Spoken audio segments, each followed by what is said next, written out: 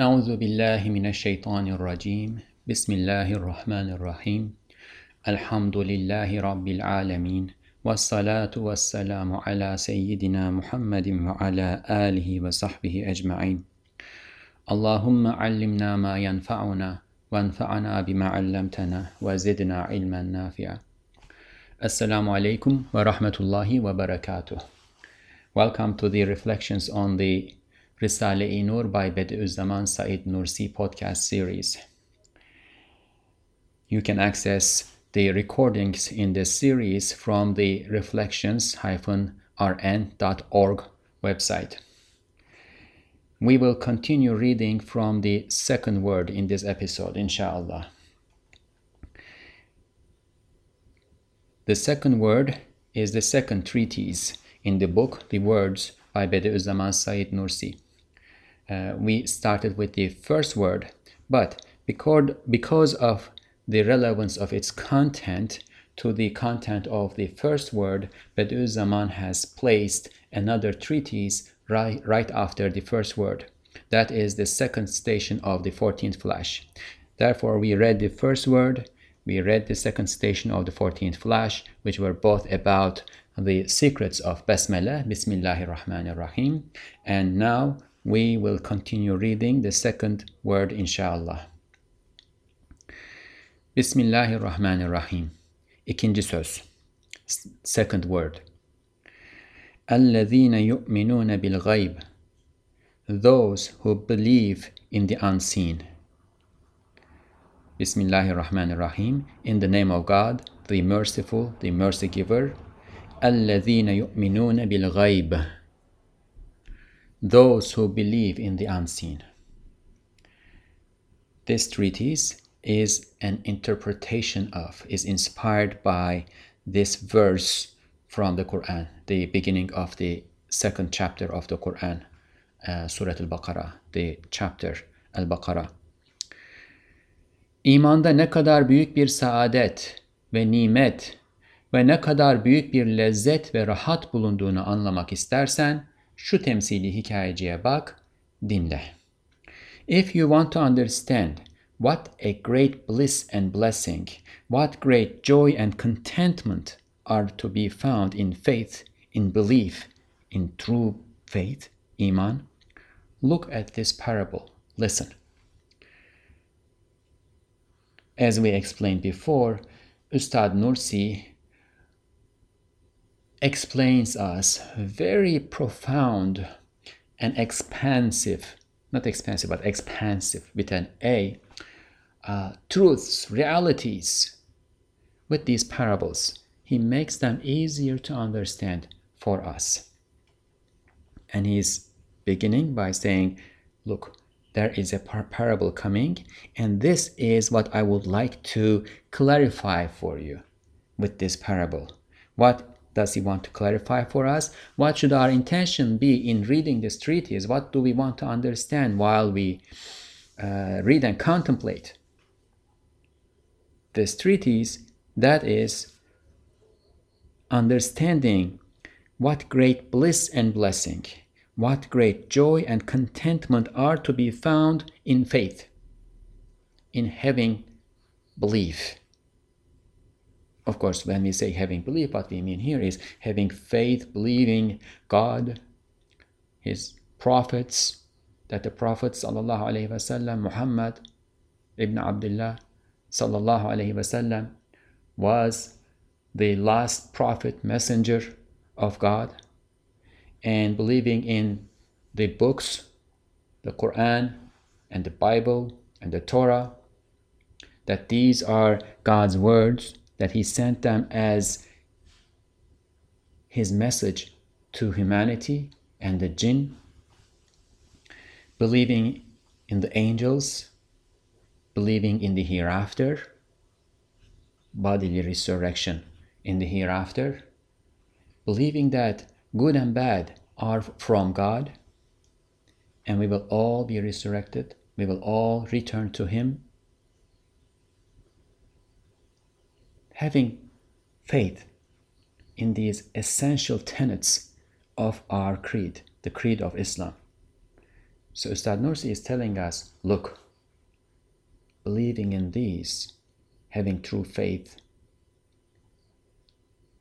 brings you bliss and joy and happiness and contentment. It is a blessing. Now come listen to this parable and you will understand how and why. Bir vakit iki adam hem keyif hem ticaret için seyahate giderler. Biri hodbin, talihsiz bir tarafa, diğeri hudabin, bahtiyar, diğer tarafa sülûk eder, giderler. Once two men went on a journey for pleasure and business. One was conceited and took an inauspicious path. The other was God-centered and took a fortunate direction. The word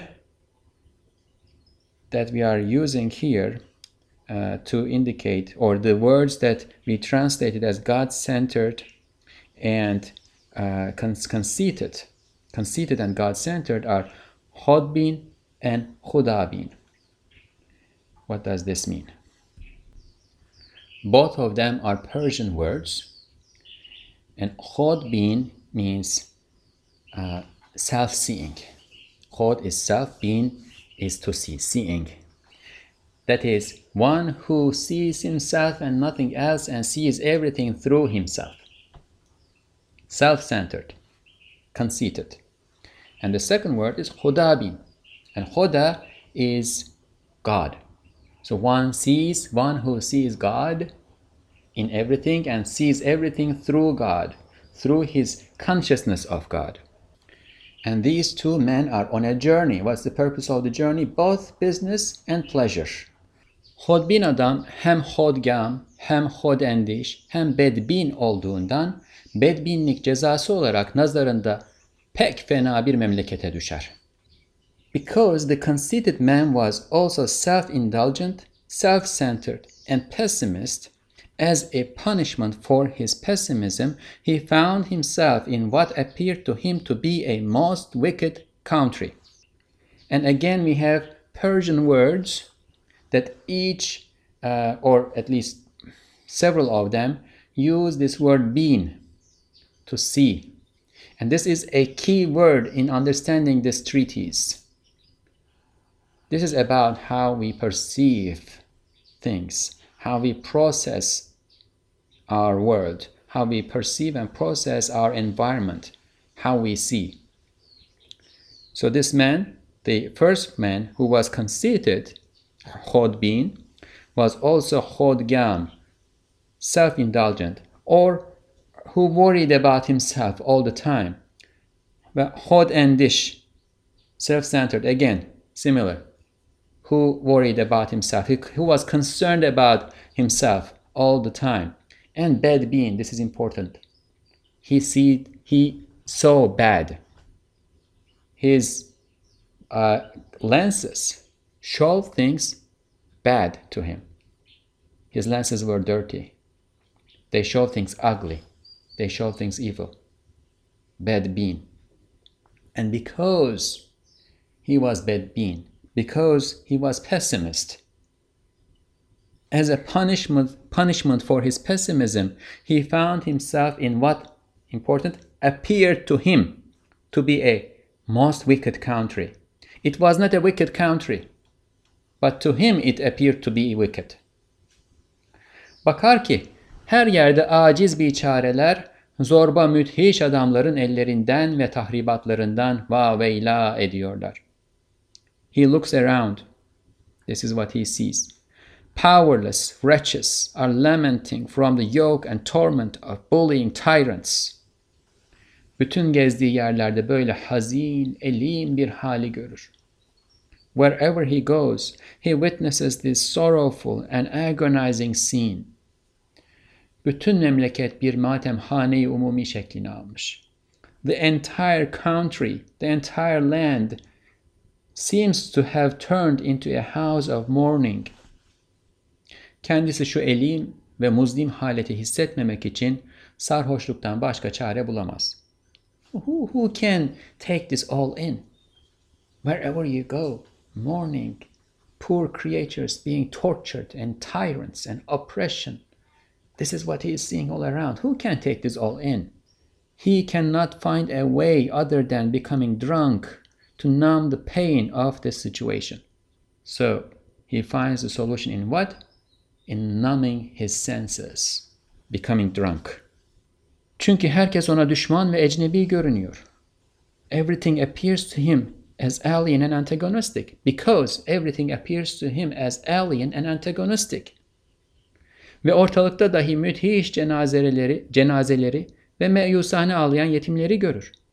All around he sees horrifying corpses and desperate crying orphans. Vicdanı azap içinde kalır.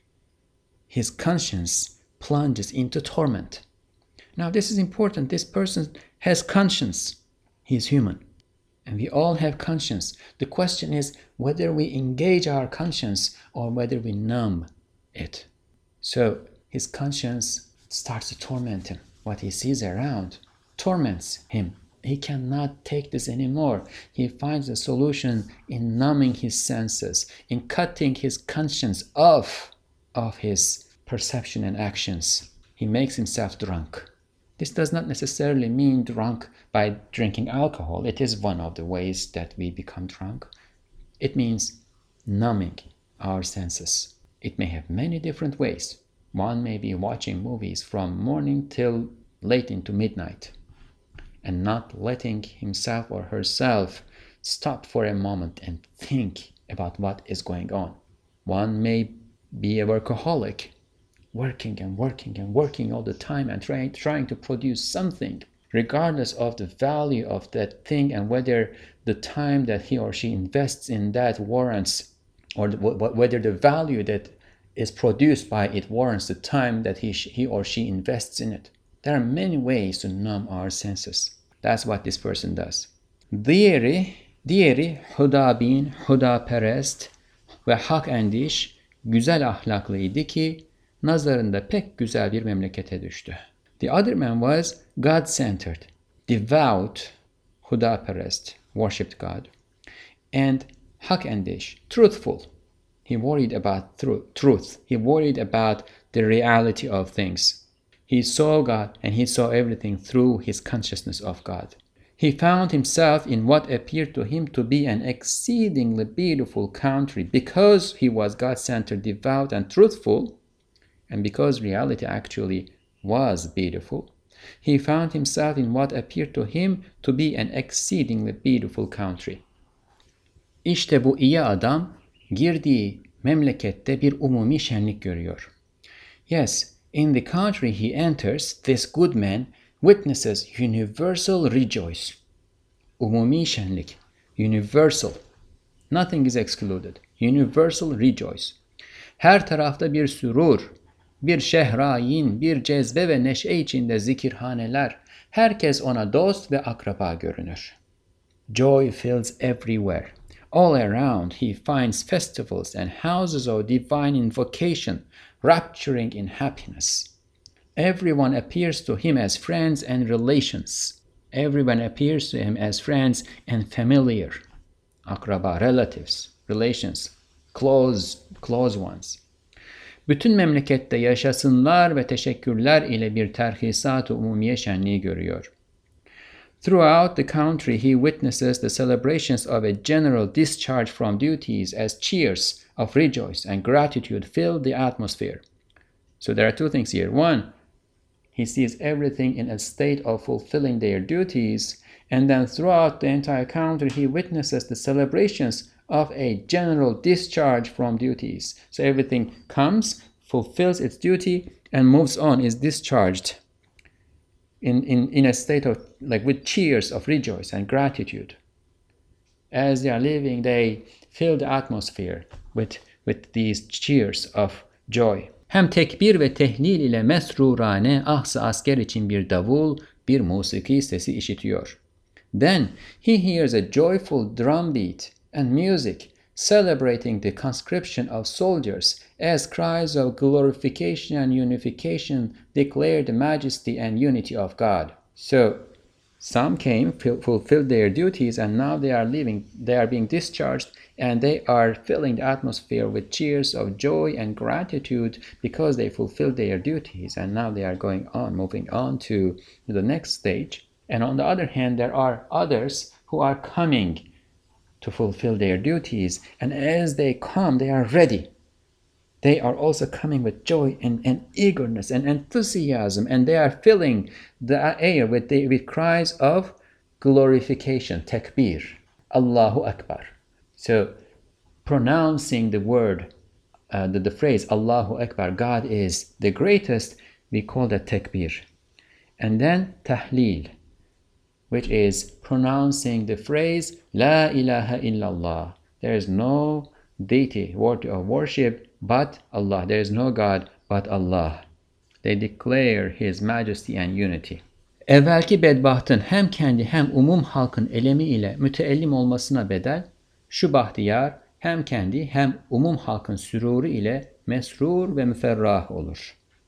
In contrast to the first unfortunate man, who grieved with the agony of not only his own but also the entire creation, this felicitous man rejoices and finds comfort in his and the entire creation's contentment.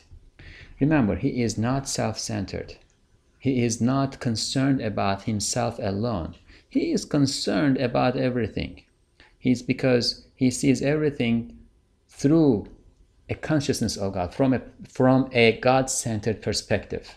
This is probably the best way we put it so far. He sees everything from a God-centered perspective, and everything is God's creation. Therefore, he is concerned with everything, and everything appears to him as to be close and to be relations. And because everything is close to him, and they are all relations, and they are all happy, they are rejoicing, he also is filled with joy. And he sees himself as fulfilling his duty too, and that's an added layer of joy. So joy in joy. He is felicitous. He finds comfort here. He finds comfort in his own and the entire creation's contentment. He is content. Hem güzelce bir ticaret eline geçer. And that's not all. Moreover, he acquires a handsome profit. So remember, he had come here for what? Pleasure and business. We saw the pleasure part, and that's enough. Right? That actually is enough. He is here, he is fulfilling his duty, he is happy, he is content, and what else do you want? Well, there is more. There is also a business. Because he is fulfilling his duty, he is also given a large profit. Allah'a şükreder, sonra döner, öteki adama rast gelir. Contentment and gratitude, şükür, fills his heart. Then he happens upon the other man, realizes his situation, and says, sonra döner, öteki adama rast gelir. Halini anlar, ona der. He turns to the other man and tells him, yahu sen divane olmuşsun. Batınındaki çirkinlikler zahirine aksetmiş olmalı ki, gülmeyi ağlamak, terhisatı soymak ve talan etmek, tevehhüm etmişsin. Aklını başına al, kalbini temizle. Ta şu musibetli perde senin nazarından kalksın, hakikati görebilesin. So then he happens upon the other man, realizes his situation and says, alas, you have lost your mind. Your inner ugliness has distorted your perception so much that you take laughter for crying and the discharge from duties for extortion and destruction. Come to your senses and purify your heart so that this inauspicious veil may be raised from your eyes, and you may see the truth. What's again here? So that you may see the truth. What is preventing you from being able to see the truth? The ugliness of your inner reality has reflected on your outside perception, has veiled you from the reality of existence. Zira nihayet derecede adil, merhametkar, raiyetperver, muktedir, intizamperver, müşfik bir melikin memleketi hem bu derece göz önünde asar-ı terakkiyat ve kemalat gösteren bir memleket senin vehminin gösterdiği surette olamaz. Why? What is the evidence for what he diagnosed? to be the problem with his friend. Come to your senses and purify your heart, so that this inauspicious veil may be raised from your eyes, and you may see the truth. Because the country of an utterly just, merciful, benevolent, powerful, orderly, and compassionate king, this is what he is seeing, right? He is seeing, let's repeat this, he is seeing the country of an utterly just, merciful, benevolent, powerful, orderly, and compassionate king cannot be as you imagine it, especially as so many signs of perfection are displayed all around. What is the evidence he has? It is what he sees. He observes all around and he sees so many signs of perfection which lead him to understanding the presence of a king who is just, merciful, benevolent, powerful, orderly, and compassionate, and treats his subjects with these qualities.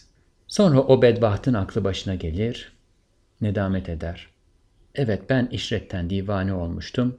Allah senden razı olsun ki cehennemi bir haletten beni kurtardın der. Upon hearing this, the first unfortunate man came to his senses and repented. He said, "Yes, my debauchery seems to have driven me to lunacy. May God be pleased with you. You saved me from a hellish state." So what did he do? He changed his point of view. He changed his perspective. And as soon as he changed his perspective, as soon as he tore through that veil that was the product of the reflection of his inner ugliness on his outside perception, he witnessed reality. He regretted what he was seeing before, but more than that, more importantly than that, he realized reality and is now content with it. Ey nefsim, O my soul. Now, those who listen to the first word, the very beginning of the first word, will remember that Ustad Nursi is writing these treatises to his soul, to his compulsive soul. And we should keep that in mind and listen or read to our compulsive souls. We should not read it as if we are reading a magazine. We should not read it for other people. I should not be reading this for you. I am benefiting from this. That is my intention. Oh, my compulsive soul, listen. You are in trouble. You are conceited. You see things through yourself alone. You are pessimist. And that is a problem. That is driving me, myself, in which you are included, to a destitute situation in this world and to torment in the hereafter. Listen, come to your senses. Oh my soul. Bil ki evvelki adam kafirdir veya fasıkı gafildir. Know this. This is the reality of the above parable. This is what the parable is telling you through its metaphorical expression. Know this. The first man is either a disbeliever or a heedless sinner. It can be two things. It can either be a disbeliever, somebody who has completely abandoned reality, who covers up reality, right? Kafir. It's sometimes it is translated as infidel and so on and so forth. Disbeliever is probably a good enough translation, but what the word really means is one who covers up. Kufr, right? You dig up a hole on the ground, put a seed there, and you cover it up. This is why the word was used to mean farmer in ancient Arabic. One who covers up, one who covers reality up. It's not one who has no sense of, no idea of reality, because we all do.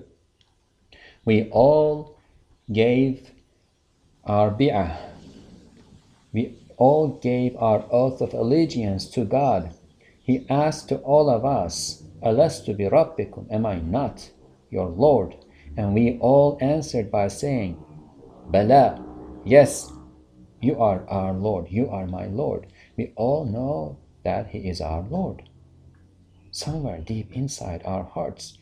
But then we come to this world, and the troubles and tribulations and attractions and distractions of this world cover our hearts in layers and layers of gunk and veils us from the reality that we all have at the core of our hearts. And if only we were able to pierce through those veils and reach the reality in the core of our hearts. So the first man is either a disbeliever, a kafir, or he has faith. He still has connection to that core in his heart, but his compulsive soul and the Satan and the attractions of the world are overcoming his intellect and his conscience and his will. He does not have the willpower, and he falls into constant and in sin and insists on sin, and he becomes heedless of the unacceptable, utterly desperate situation that he is in. He becomes a heedless sinner. Şu dünya onun nazarında bir matemhane-i umumiyedir. In this person's view, this world is a house of mourning for all. Why? Bütün zihayat, firak ve zeval sillesiyle ağlayan yetimlerdir. Because, in his view, this world is a house of mourning for all, because all living creatures are orphans, crying under the blows of destruction and separation in this world. Orphans, meaning that they do not have caregivers. Not necessarily they do not have fathers and mothers. No. They do not have caregivers. They do not have somebody who takes care of them. They are left alone. They are abandoned. And they are abandoned to a context in which blows of destruction and separation are tormenting them, oppressing them, and therefore they are crying. This is what he is saying. Isn't that the apparent reality of the world?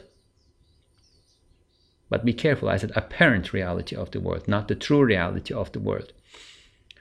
Is there anything that comes to this world and stays there forever?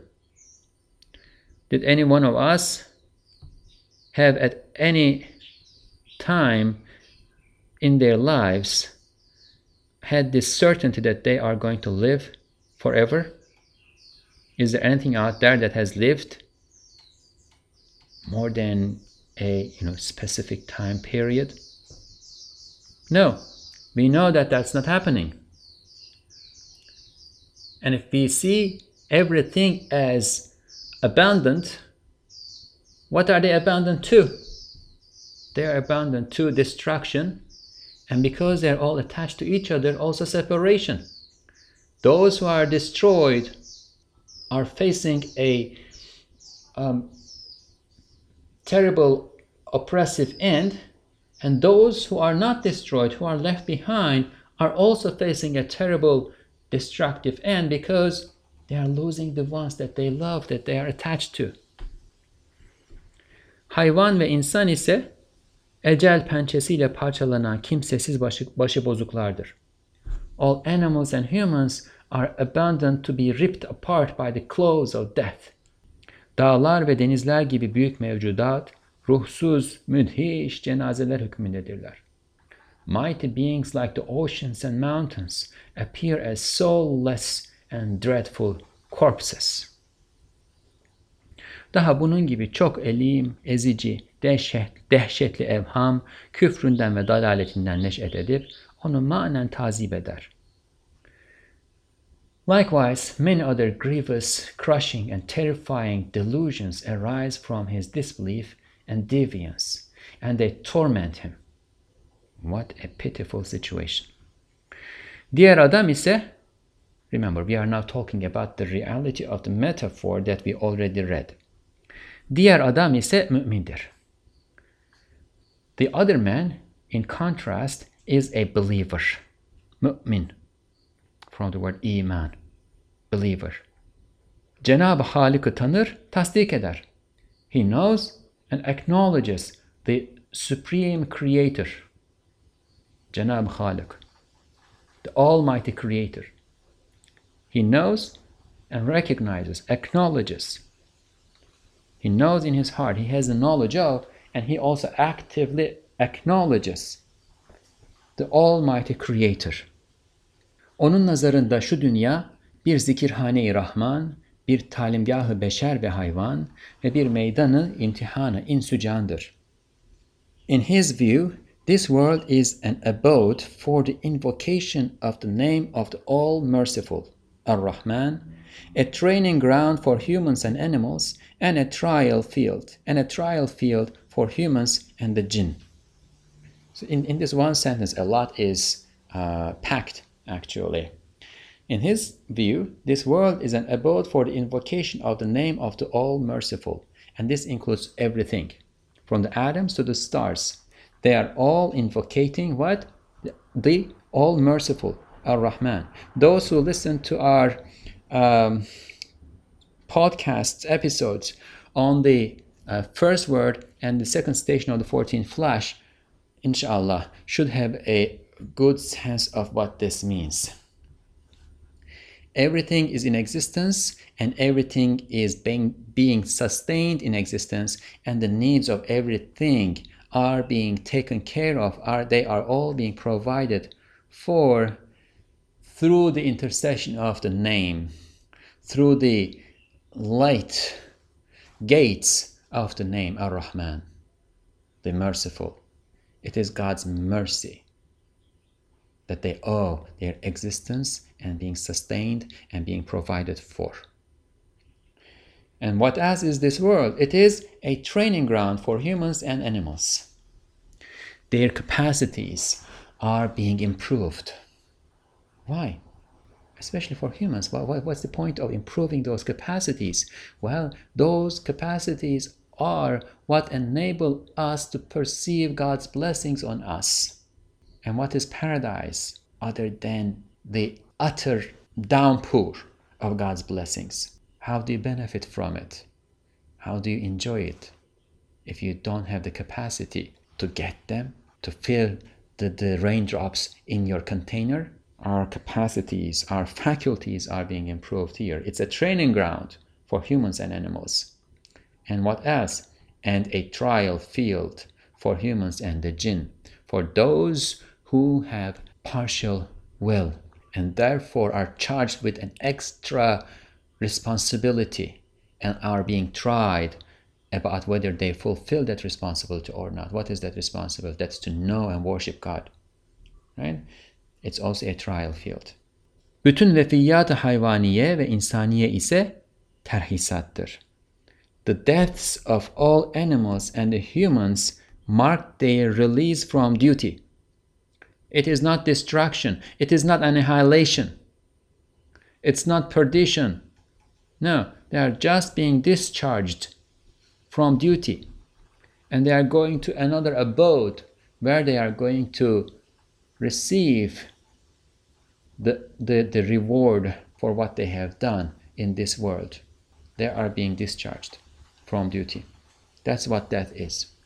For those who have fulfilled their responsibilities, their duties, it is a moment of comfort. For those who have not fulfilled their duties, it is the moment when and where they are going to face what they have sown. It's where they are going to reap what they have sown. Vazife-i hayatını bitirenler bu dar-ı faniden manen mesrurane, dağdağısız diğer bir aleme giderler. Ta yeni vazifedarlara yer açılsın, gelip çalışsınlar.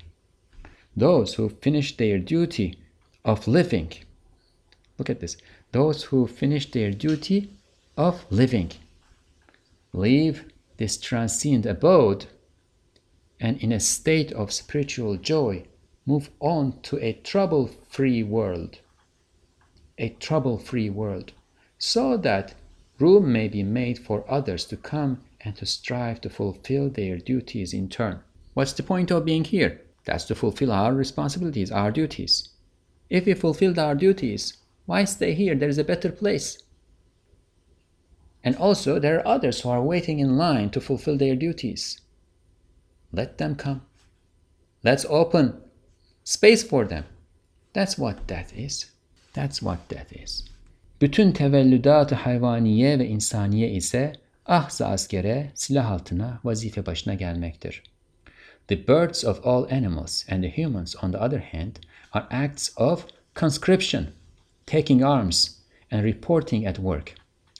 Now, we should remember here that at the very beginning of the first word, Ustad Nursi offered an introduction, a brief introduction, in which he said that he was addressing a student who was a soldier by profession.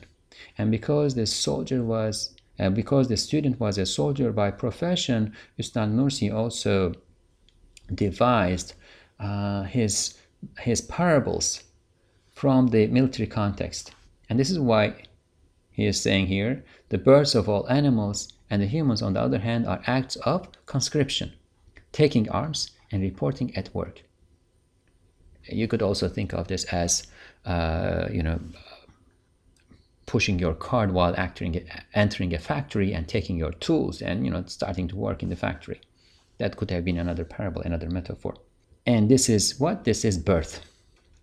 Babies, animal or human, who are coming to this world are coming to take the tools that they need, to take the weapons, take the arms that they need in this world in order to what? In order to improve their capacities, in order to serve their times and fulfill their duties.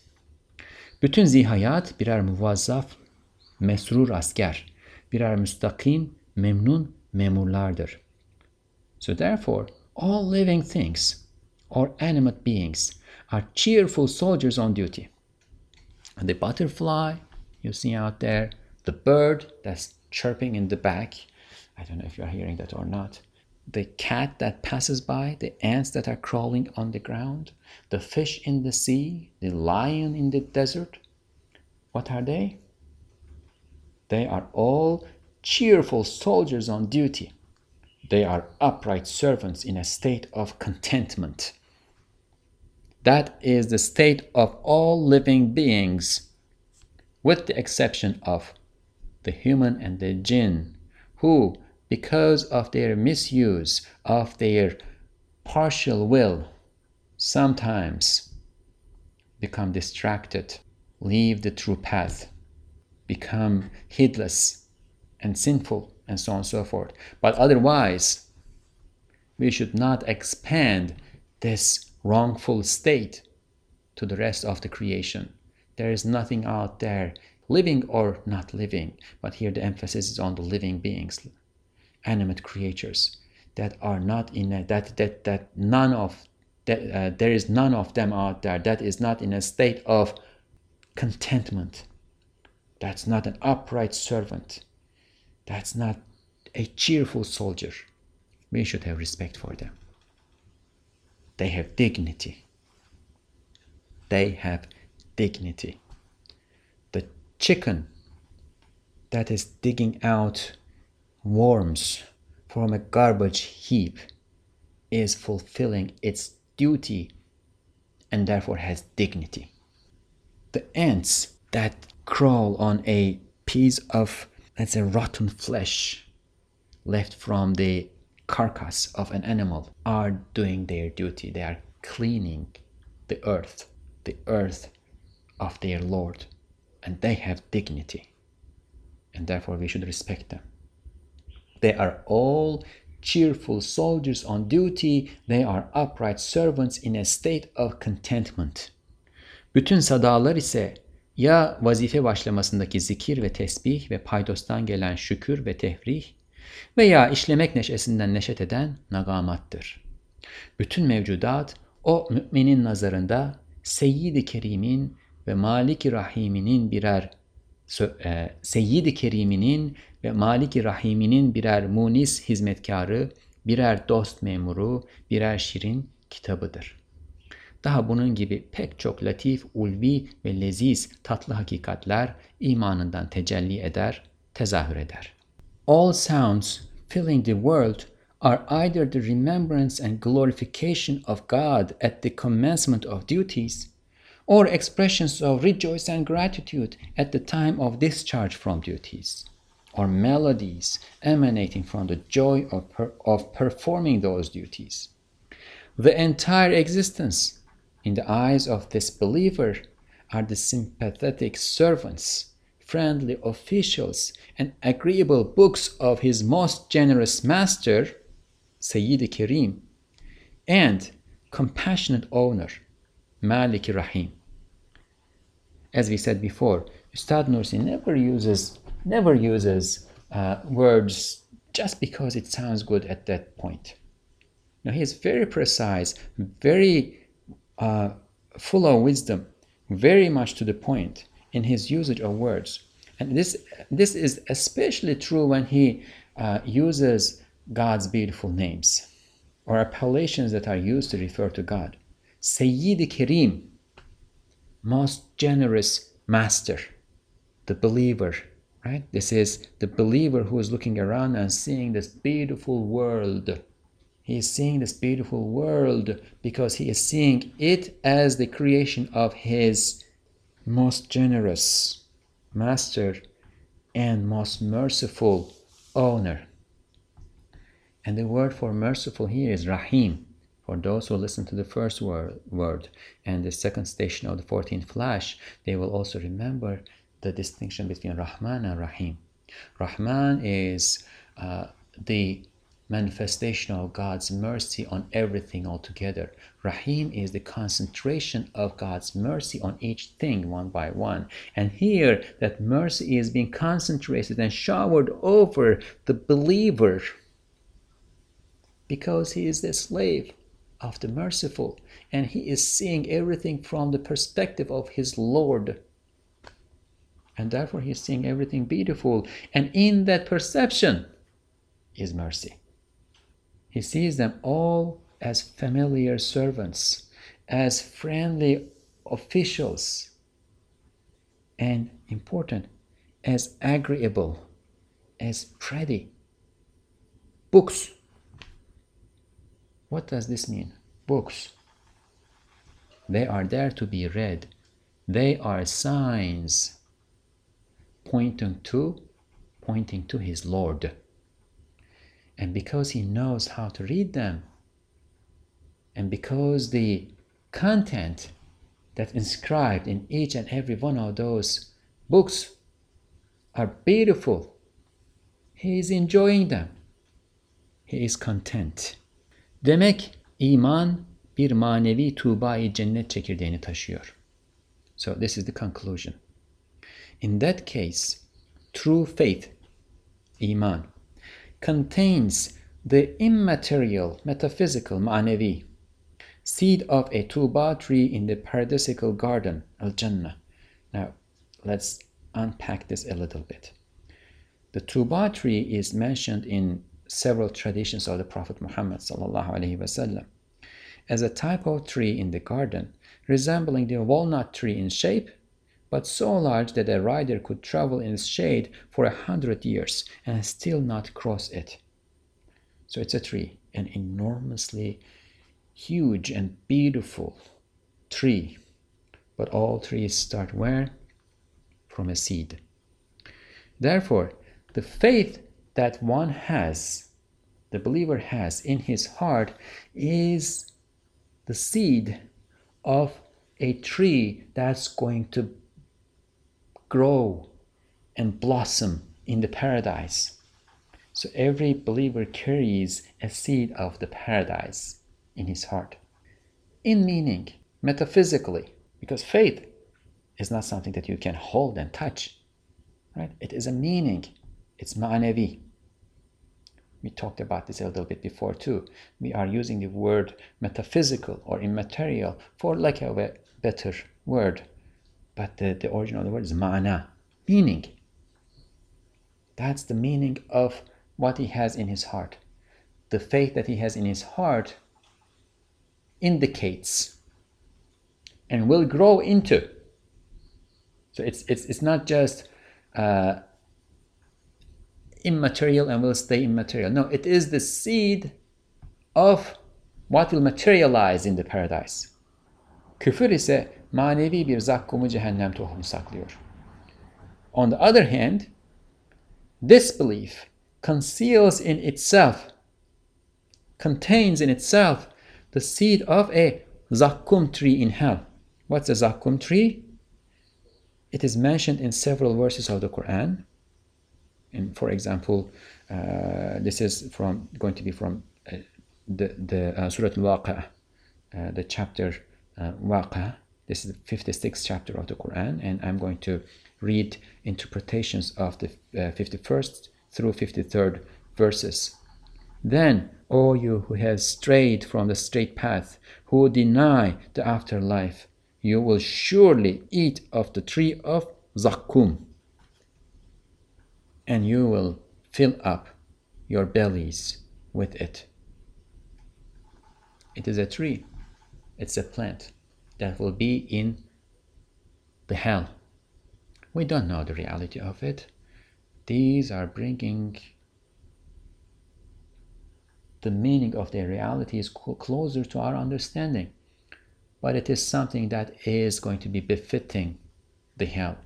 It will not benefit. It will not be tasty. It will be torturous. Maybe it will have thorns. Maybe it will be hot like fire. Maybe it will be ugly and disgusting. Disbelief, kufr, carries the seed of hell. So one who has kufr in his hell carries that seed and plants it. And what he plants will grow and become hell in the hereafter.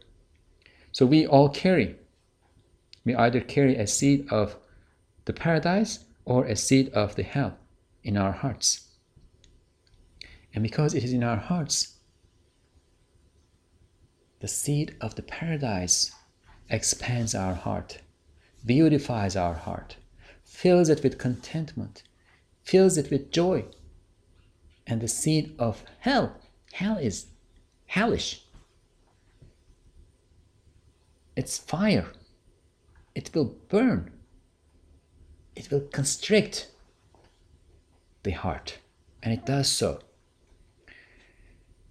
Demek selamet ve emniyet yalnız İslamiyet'te ve imandadır. In that case, salvation and peaceful safety are only in submission to God. Islam as religion, but what does the word mean? It means submission to God. And in iman, faith. Salvation, true salvation and peaceful safety. Sense of inner peace and security. Where are they?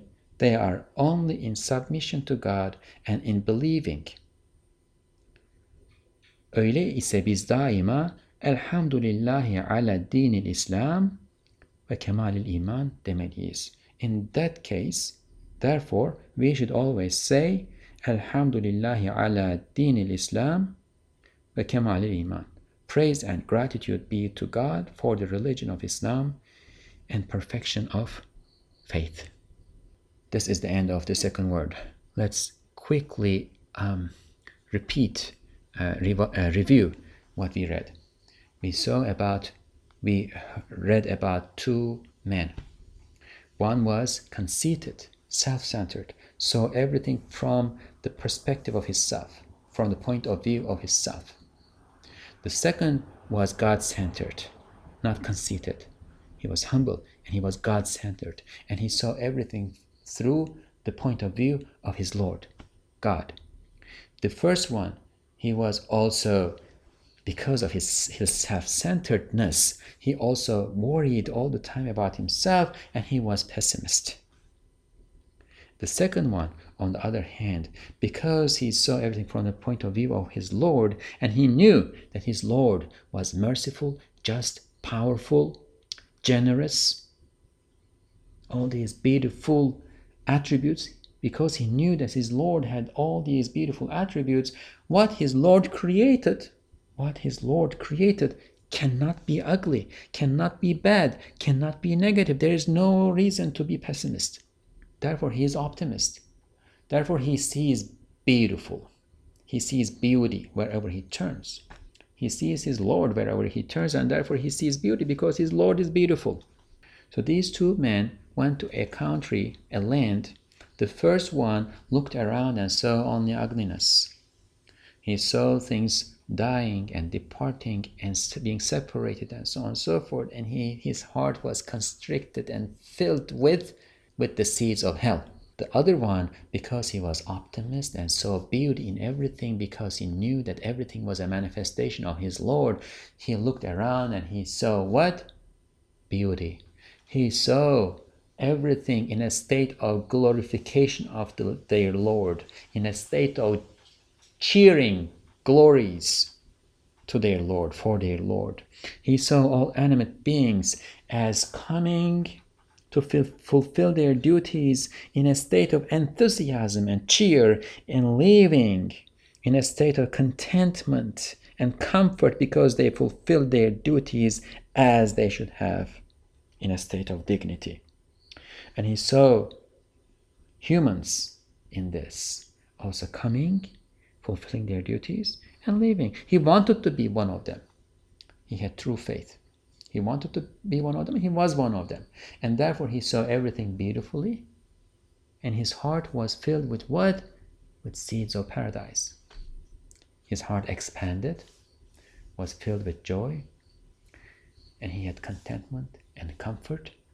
This is what true faith accords to a person, regardless of the apparent troubles and tribulations that one may observe or experience. Because the reality of those troubles and tribulations are coming to this world in order to take up arms or tools and start our duties, fulfilling our duties, and once we fulfill our duties, leaving it to go to a better abode where we are going to be awarded the outcomes of our effort.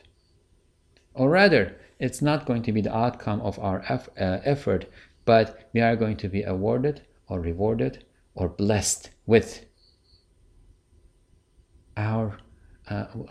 the blessings of our Lord because we were true to Him. Out of His mercy, we will not deserve it. But because we are true to Him in this world, He is going to bless us with His mercy in the hereafter, and let those seeds of paradise in our heart be sown on fertile ground and grow into trees of Tuba, paradisical trees. Inshallah. And this is a great blessing. Again, regardless of whether we are in a state of utter comfort and everything is going right in our lives and so on and so forth, and which is impossible, it never happens, or there are troubles and tribulations in our lives, regardless of this, the very fact that we have faith in our hearts means that we are carrying seeds of paradise in our hearts. And if we peel those layers of distraction and heedlessness and sin and ugly thoughts from our hearts, we can reach that core, engage the seed of paradise in our hearts, and just be happy and content in a state of bliss. This is in this world.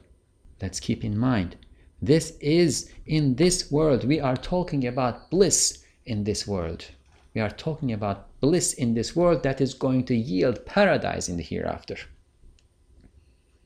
And the bliss that we experience in this world is only a demo, something to taste. And think of, you go to the ice cream shop, and then you want to, they give you a little piece of ice cream on a small spoon to taste. That's it. This is not the ice cream. Even not that, because the reality of it is even better. The demo is a demo. You go to a fair, you see the demos of the tools and whatever is being marketed in the fair, and then you make orders, and then you receive the real thing. The bliss in our hearts is just a demo of the real thing, the paradise. May we all engage those seeds in our hearts and find bliss in this world, and may we all preserve it so that it grows into paradise in the hereafter. And one condition of this is to appreciate the value of those seeds in our hearts, of that seed in our heart, of the seed of faith in our heart. And therefore, we end by saying what? Alhamdulillahi ala dinil Islam. Praise and gratitude be to God for what? For the religion of Islam, wa kamal al-iman, and perfection of faith. He has provided us with the perfection of faith through his messenger, the Prophet Muhammad sallallahu alayhi wa sallam. سبحانك لا علم لنا إلا ما علمتنا إنك أنت العليم الحكيم وآخر الدعواهم أن الحمد لله رب العالمين. الفاتحة.